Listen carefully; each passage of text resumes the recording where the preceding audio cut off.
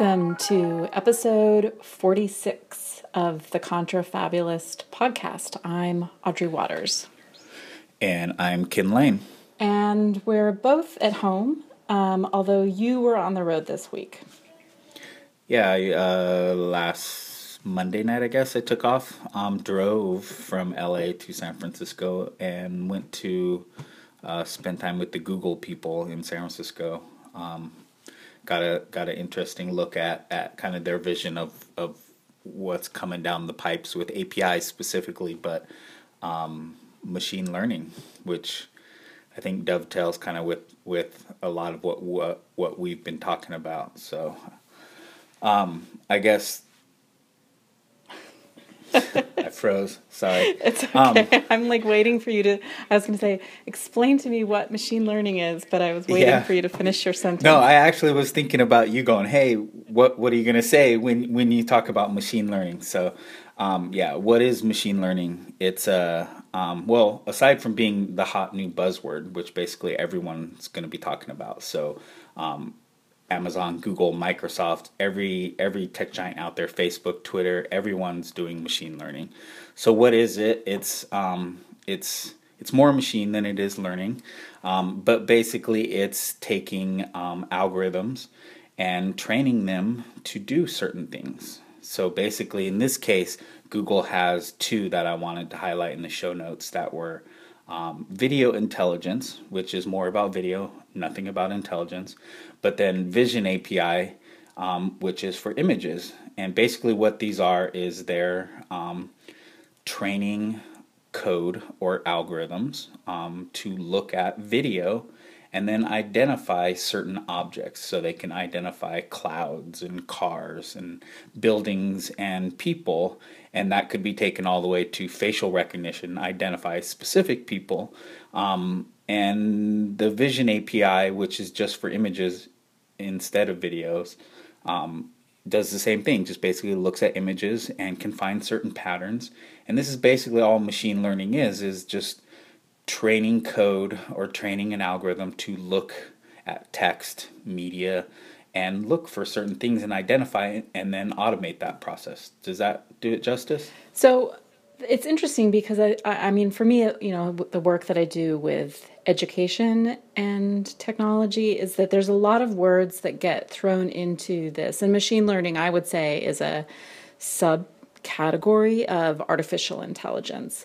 But there's a lot of words that get used in AI that sound like the kinds of words that we use when we talk about teaching living beings, not just humans, but when you train your dog, right? So can you unpack a little bit more what you mean by the training? Because I feel like we use a lot of the sort of metaphoric language that makes it sound like that. I mean, obviously we do that in some ways to familiarize to make it sound familiar, to make it sound understandable. But I think a word like intelligence, even a word like learning or a word like training also sort of obscures what's happening. So how do you train an algorithm? Like I know how you train a dog, right? Or I know various ways to train a dog, sometimes successfully, sometimes not successfully. There are different schools of thought for training dogs like there are with training human beings, I suppose. But how do you train an algorithm? Well, I mean, start with the basics, and not to throw another complex technical thing out there, but regular expressions. So basically, when you're working with text and you have, say, you're reading a blog post, one of your Hack Education blog posts, and I want to identify, say, every time you mention a company name or a person's name, and I want to identify that in your post, I can, of course, read your post, or I can teach some code to grab your blog post and using regular expressions, say, here's what a person's name looks like. It's a proper noun. Here's what this looks like. And I give it a bunch of different examples, and then I run it against a bunch of different blog posts. And eventually I've trained that piece of code. I've dialed it in to look for exactly what I'm wanting to look for. And then what people do is they open this up as machine learning models. That's a really basic version of it, but honestly, that's when you go into some of these, IBM Watson ecosystems, there's things there that will basically go pull out all the tags from an article, or they will pull out the title of the article from a web page. And so they've trained this algorithm or this piece of code to look at a web page and go, that's the title, or that's the image, or that's the author's name. So it's just training of the code. So it still sounds like the way in which it gets talked about is anthropomorphized. Oh, for sure. For sure. Right. I mean, like the way in which you're describing, and I don't just mean you, Kinley, now in this podcast, but I mean in general, the way in which we talk about this sounds as though that the technologies have will and agency and capacity to, dare I say, intelligence, like that they have thought. Well, somewhere along the way, all of us engineers, picked up touch this magic something, and we believe so hard in the code that, I mean, I think it's the science fiction, novels that we read as we were younger or something, and we aspire, we think it's going to be like these things, but we think it's going to be intelligence, we think it's going to be cognitive, and that's where we want it to be, but you want to be God. Yeah, we want to be God. We want to upload ourselves to the singularity. We want to believe that these things, storage is the same thing as the brain, how the brain stores. The internet is the same thing as like our nervous system, and we want to believe that the technology can be alive. But really, I mean, when you program these things, I mean, they're pretty mundane and boring. I mean, sure, I gave you a couple really simple examples. I rather enjoy stepping it up a little bit and training, say, a machine learning model on images and going, hey, here's a fine art, a really nice painting.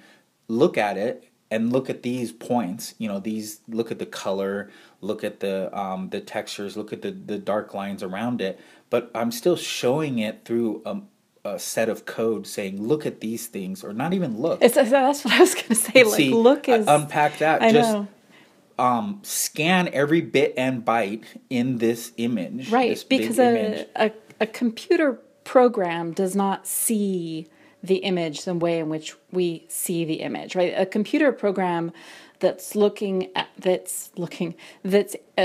somehow analyzing the persistence of time, right, does not see it the way in which a human has a capacity to both visually take it in, right, that your eyes and the rods and cones in your eyes process color, right, and that we have abilities to sort of add meaning to the melted watches and timepieces. We have metaphoric, we have these ideas of metaphor, and that clocks stand for time, and that melted clocks, are meant to symbolize something. A computer program does not look at art like that, right? And because when you're talking about a digitized piece of art, it's reducing every little pixel down to a certain color, right? So it's not actually looking and saying, what Dolly was interested in was,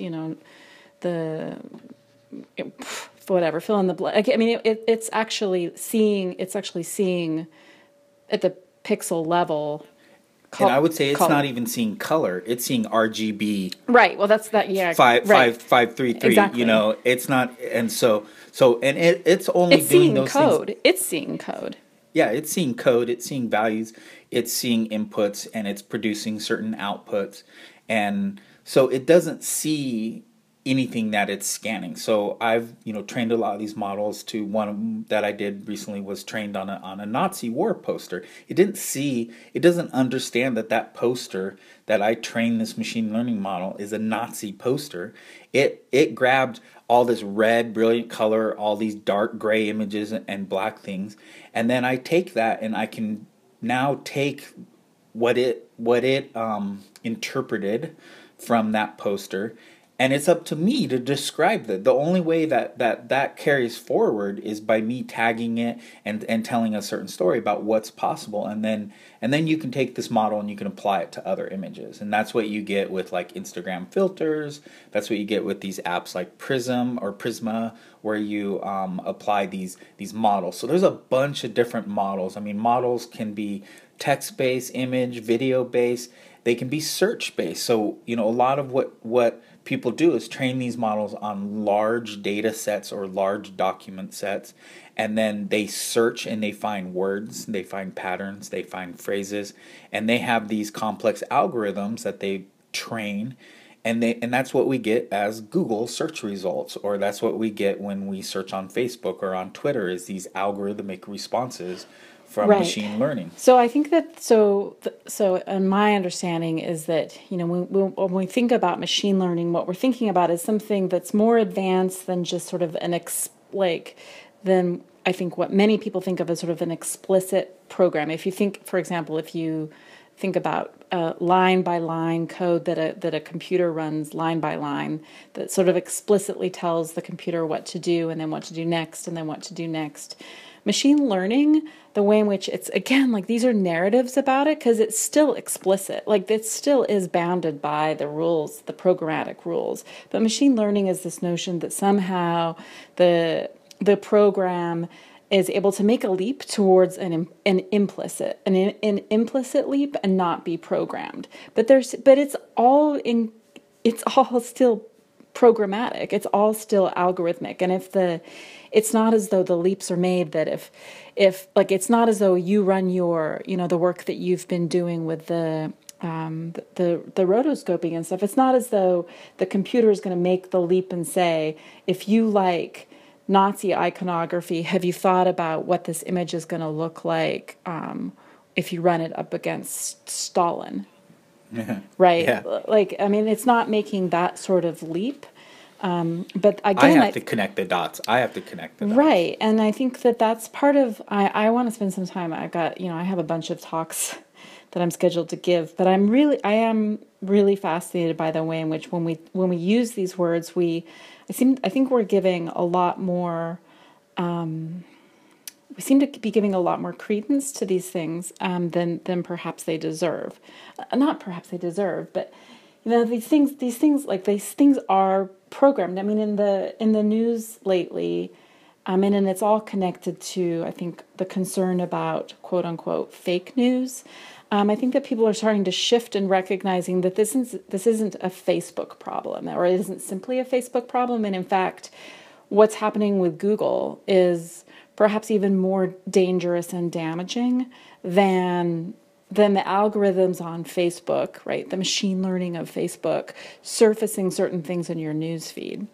That it's the fact that when you do the Google search, and Google is very much an AI company, Google is very much based on large data sets analyzed algorithmically to surface certain answers, but that the things that come up in search are questionable, right? So Google acts as though, because this is programmatic, that somehow it's like out of their hands. They're just like, oh, well, I mean, what are we going to do? The top search for, is the Holocaust real, says no. I mean, well, and what's really dangerous about this type of language is when I say I take my Nazi image poster and I'm saying this machine learning, this intelligence here knows about Nazi colors. It can apply it to, smoke and mirrors, some song and dance, and I sell it as this bullshit. Like, I trained it on a certain set of documents, a certain set of images, and provided a certain amount of inputs. I mean, I only know those inputs, but other people who tend to have no lives and be super curious, kind of hacker programmer types, love reverse engineering these things. And then all it takes is for them to understand, well, all he's doing is training it on those images over there or these documents over there, and they're gonna then feed that with blast it with a bunch of misinformation or disinformation and change it. And this is basically the Google algorithm, the Facebook algorithm, the Twitter algorithm, and these individuals in these companies have learned how to game these things. So not only are the creators of them kind of in denial and closeted and putting on this performance about what it can't do and using this grand language, there's all these other people off to the side that are actually pulling the puppet strings and doing things, and the public, the people who are on the receiving end of Google search or your Facebook wall or Twitter, don't know any better about how these strings are being pulled or how this works at all. Right. I mean, and I think that this is the problem with this sort of godlike. I think often of like the Wizard of Oz type imagery, right? That people are much more comfortable with the great and mighty Oz. That Google is somehow magic. That it does have the answer, and that if you type a query into that little box, that you get the answer. Google assumes that you aren't really interested in spending a long time doing research. They think that you want the answer. In fact, they've sort of designed it. They've sort of designed the interface that way, and increasingly they pull out these things called snippets that you don't even have to like click into the top blue link in your search results, that they sort of identify the top answer and they highlight it and they give a little bit more information. And we're finding how incorrect that is. There's a story, and I'll put it in the show notes, about the errors in the snippets. But this is really pervasive. This isn't just like one or two snippets. This is really pervasive. But the problem with that now, and this connects back to what you got up to this week when you were in San Francisco, is that once you're using a voice activated search, right, and you're not looking at a computer interface that shows you there are multiple other responses, that you say, Google Home, I'm asking you a question, give me the answer. Alexa, I'm asking you a question, give me the answer. Siri, I'm asking you a question, give me the answer. When the answer is the top result and the top result is wrong, then that is, I think, really going to be damaging. Because again, like when you Google how many presidents were in the Klan, and the top search result says 5 U.S. presidents were in the Klan. Actually, none were. But then you can see subsequent information below that actually has more accurate historical information. But when you ask orally Google Home how many presidents were in the Klan, and it responds back with an answer, you don't get that opportunity to see alternative, alternative answers, more correct answers, different kinds of research. These, the sort of voice activated, the virtual assistants that the tech industry seems to think everyone wants in their home are going to start making this question of inaccurate information and algorithmic. We've talked a lot about algorithmic decision making, but this plays it very much into something as fundamental and as basic and as something that people have used online for a very, very long time, and that's search. Search is not neutral. Search is not natural. The things that Google surfaces to the top are not the correct answer. Google's not in the business of showing people. They say they're in the business of organizing the world's information and making it useful, but that's, I think, debatable when consistently they get it wrong. Well, and you heard this many times over. Well, I don't need libraries, or I don't need, I just Google it when I need something, and it's all there. And the first major severe problem there is no, it's not all there. There's plenty of the world's information that is not available in Google. But also, like right now, we're living off of those 10 listings in a Google search.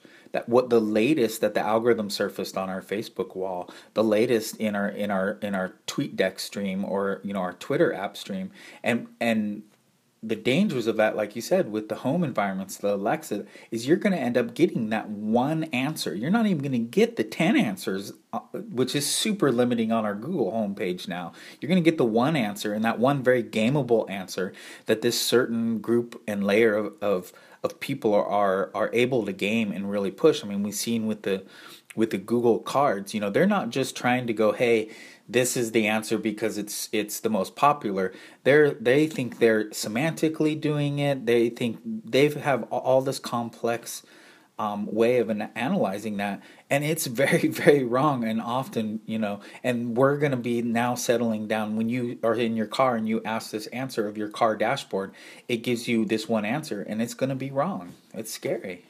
Yeah, I mean, I think that I mean, there was, and again, I'll put there. Well, there's quite a few stories that I'll put in the show notes, but there was a really funny piece in Gizmodo this week about the way in which an author who was saying that he had written a piece about misinformation on Google when it came to cooking, and how long it takes to caramelize onions. And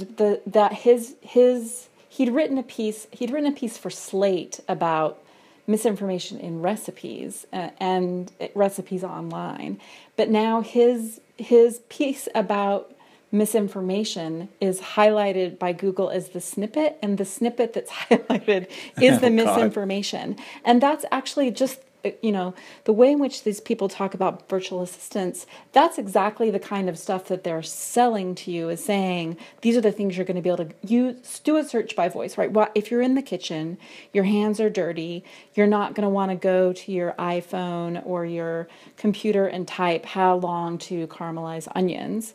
You're just going to say, Google or whatever, Alexa. I don't know what you call the Google thing. I'll look that up. Yeah, but you're just gonna ask your virtual assistant the question, and it's gonna give the wrong answer. And recipes are certainly one of these areas that are highly prized in terms of SEO, in terms of search engine optimization. And so when you Google how do you caramelize onions, the best caramelization practices aren't surfaced. They're the ones for the sites that actually have optimized their websites to show up at the top. And that's a business. In fact, you were saying, I think yesterday, that you'd found a guide for was it WordPress users on how to scrub the dates? Yeah, to get rid of the dates from your WordPress. When you post a post, it doesn't have the in the folder name or in the article at all. Right. And so the reason that you would do that, of course, is because Google tends to deprecate in its search algorithm older information, right? So there are a variety of things, and we don't know what goes into the Google search algorithm. It's part of the company's magical secret sauce. But one of the things that I think we think is in there is that the newest information surfaces first, right? A variety of factors, but if you can delete the date, that helps you stay fresh in the Google algorithm. Because you just eliminated one of the inputs that they use to make us constantly feel like we're in this rolling wave forward and constantly forgetting what's already happened, so that we're always in this perpetual move forward and break things, right? I mean, this is the Silicon Valley kind of tech way. It's not just because technology is inevitably moving forward. It's because they want everything to inevitably move forward and be weighted towards what they want you to see. So if it's their product or their service that they want, it's not, oh, you can get pizza through your Alexa or your Siri. It's that you can get Domino's pizza because Domino's has all the resources to float up to the top and make the deals that need to be done. And the bros, the tech bros, the alt-right, all these people who are really good at this kind of stuff, all their bots can focus in on a topic. All of their spam network can focus in on something and float it up to the top to become the answer. So we hear these things, that float up to the top. Yeah, and so I think that this is, I think that we have to really think very carefully about the this reminds me of another story I should put in the show notes. Mike Caulfield's really been writing a lot of great stuff about this lately. Thinking about how we construe something like literacy online. And for me, I mean, I think that I have several pet peeves, but finding a source, for example, that doesn't have a date to it is incredibly frustrating. But this is something that we've decided that we're gonna not the on the business of the internet has decided to break the web in many ways in order to privilege the things that line their pockets. And I think it's incredibly damaging culturally. It's incredibly damaging intellectually, and I think we're I can't help but think that it's all connected to President Trump, and it's damaging politically as well. Well, this beast that we've created called the internet, because of this kind of the Google ad driven, because of the advertising driven, you want to be in those top rankings. If you do, you can do very well. If you don't, you're not going to do very well. So there's just an incredible amount of incentive to be at the top of this. And you mentioned, you blame Trump. I mean, this is why people think he's a thing. This is why. I mean, when you have, the news outlets reporting off of Twitter, basically showing tweets in the newscast on the screen, and it gives him a lot of power. It gives the Twitter domain a lot of power. It gives the Twitter algorithm a lot of power.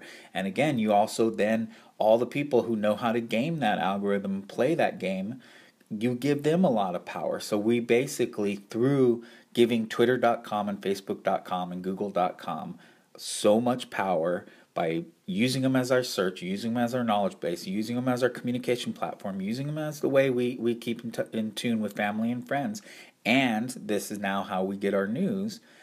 We've given them a lot of power to pull those strings and kind of generate this reality for us. And what's happening is, rather than the Silicon Valley theater, they're using these big words like intelligence and cognitive and being masters at programming code.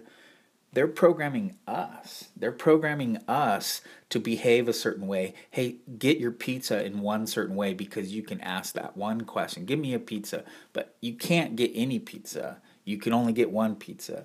And then think about the presidency in this way. Think about where you're going to travel to in this way. Think about all the questions you're going to ask, what music. So pretty soon your entire world is reprogrammed and reshaped by these people. It's not that they have intelligence or have all this knowledge. They just figured out a pretty savvy way to feed you shit. I don't think that this is entirely new. I mean, I think that this certainly builds on older institutions and older corporations that have sort of had for a long time monopolies over our information diet, right? And there are certainly, the decisions that go into the editorial decisions of what appears on the half an hour of the CBS nightly news are also not particularly transparent. But I think that it's not as though what I'm calling for is a nostalgia for an era pre-web or pre-Facebook or pre-Google, in which information was somehow democratically available, and that it wasn't until these new Silicon Valley types came in that somehow information and decision making became opaque. I just think that what happens because of the technology, and because I think of part of the storytelling in which we act as though these algorithms are not humans. Right, algorithms. This is the decision making in the editorial room. In the editorial room of CBS Nightly News was humans, and it was corporate, and there were people making the decision that were editors, and there were people making the decision that they were journalists, and there were people making the decision that were advertisers that sort of explicitly or implicitly dictated what we saw in that half hour. And so it's not entirely different. What's different now, I think, is that Silicon Valley tries to sell you this notion that somehow it's pure, that because it's mathematically generated, that somehow it's sort of born out of pure information and pure data and sort of light, right? And that I think it's important to remember that the algorithms are still, they are still human generated. The inputs are decided by humans, and it's up to a company like Google to put, Google can put its finger on the scale and highlight some things and not highlight others. Google makes these decisions to put things in snippets, not because Google cares about the information being correct, is because Google really likes it when you stay on Google.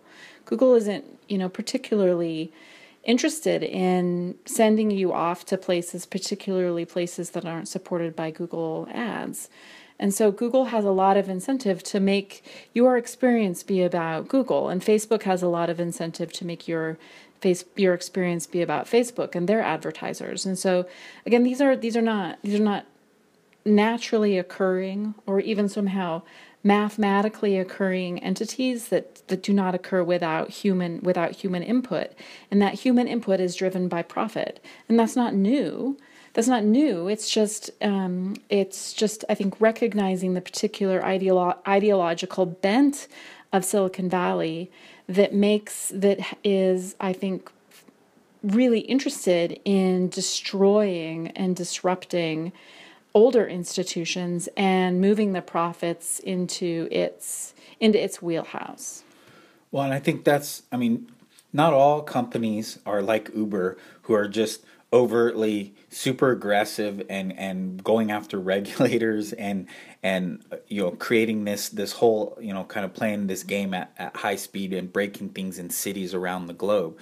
But many tech companies are so willfully blind because we believe in this magic. Back what we were talking about, this the people writing these algorithms honestly believe that what they're creating is intelligence some of the times, and they're really believing it, and they're willfully overlooking so much that can be done with this algorithm or this data or whatever we're doing, because they're so focused on either just a kind of blind belief in the code, or secondarily those profit motivations, those ad revenues, those getting to the top of the pile, that they just are all blind to all the people they're going to run over in the way, or it's not that Twitter is like, hey, let's sell to the alt-right because they're great, they make for great ad revenue, and fuck all the women and people that they're trolling. No, they're like just on the quest for profits, and they're trying to solve the problems that are directly in front of them that they see. They don't see your problem that you're being trolled every day. So it's not that everyone's out to do everyone so harm. They're just so greedy and so narrowly focused that they miss so much. Well, we've already hit the half-hour mark, and I do want to talk really, really briefly, and it's actually fine that it's really briefly, about the WikiLeaks news this week. Oh, yeah. Well, let's do that for sure. So on Tuesday, WikiLeaks released a new data dump. It's the largest data dump of documents from the CIA. The CIA disputes, or has not claimed that they are legitimate CIA documents. But one of the things I just want to highlight is I think, and again, this comes back to some of the things thinking about algorithms, thinking about the way in which we access information, is that there are a lot of different stories out there about what this particular data dump means. So ostensibly, if you listen to WikiLeaks, they released a bunch of troves they aren't the code for the hacking tools that the CIA uses, but they highlight the CIA's ability to hack applications and hardware, including your Samsung phone. But I think and attribute that, and this is important, attribute the hacking to someone else.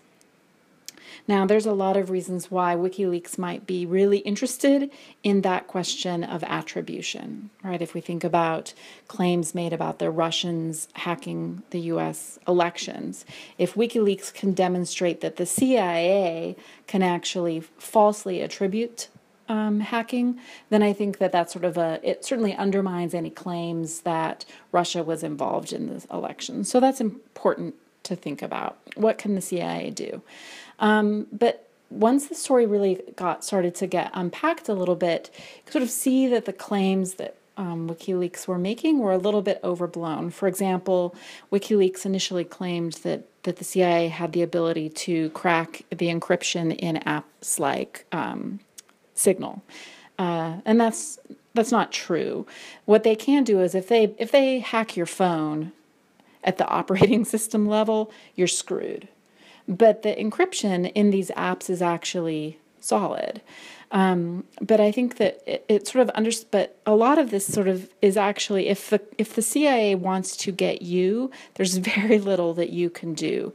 The CIA doesn't have the capacity to sort of backdoor everything for all of us. It's more likely that they're going to go after a specific person and a specific person's devices. But there are a lot of questions, I think, about the release of information. And I think it comes back to this question of sort of what are we doing to make sure that we are well informed about technologies, and then also thinking about what are the political motivations of the various players who are telling stories about technologies, right? Because Julian Assange has a particular motivation. He met with Nigel Farage this week. The Sean Hannity from Fox News has met with Julian Assange before.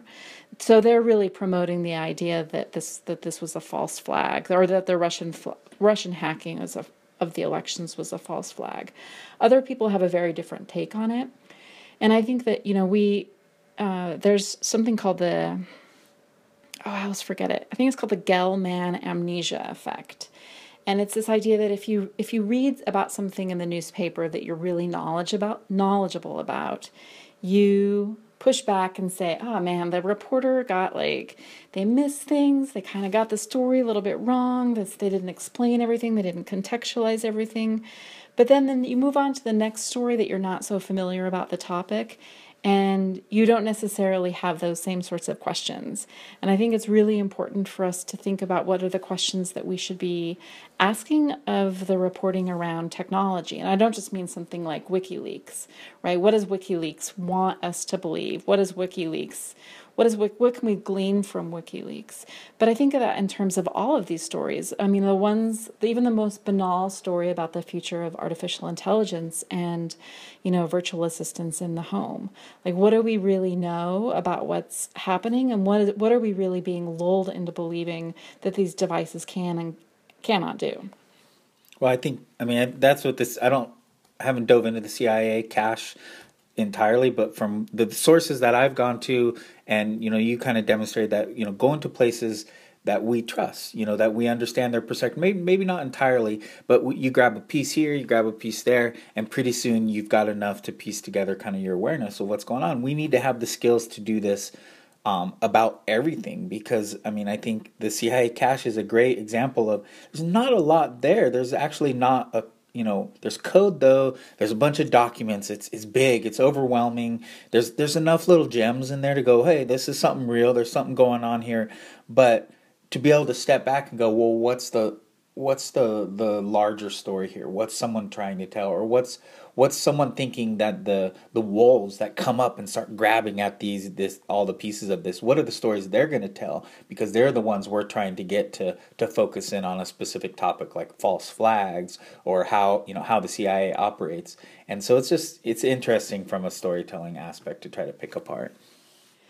Yeah, well, it certainly, if nothing else, interesting. It's is this what the next 4 years are going to be like? Is just basically, crazy thing at the White House, crazy lawsuit, and then just dumps of information. And this, I wanted to kind of end on one note. You pulled this up, and we're going way over than we normally would, but I wanted you to talk quickly about what you're doing on Twitter to try to kind of control some of the information that's out there. I think I'll talk about this. Perhaps I'll talk about this more next week. But Well, no, I because I haven't actually sort of pulled the trigger yet, but I'm gonna delete all of my old tweets. I think that's I mean, I know you do this with your email already, and you've kind of something you've done with Facebook, but just kind of why are you thinking about it, and then we can pick it up next Well, week. I mean, I think it really is. It really is in many ways a response to WikiLeaks. Not directly that I'm concerned about being swept up in some sort of Julian Assange related scandal, but I think WikiLeaks really underscores the way in which, and there are so many examples of this, but WikiLeaks really underscores the way in which our information online is just weaponized so quickly. And I think that Twitter in particular, Twitter and other communications that we have, but Twitter in particular is so easily decontextualized. I feel like my own Twitter usage has changed radically in the years since I've been using Twitter. It's changed partially because I have more followers now. It's changed in the wake of Gamergate. It's changed for a lot of reasons, and I just don't feel as though it's worth having all of that information out there publicly available. So I'm planning on deleting all my tweets, but I'll talk about it more next week. Alrighty. Yeah. I think that's a good way to end, and we can kind of tease people about what's going to happen next week. Tune in next week. All right, till then. Till then.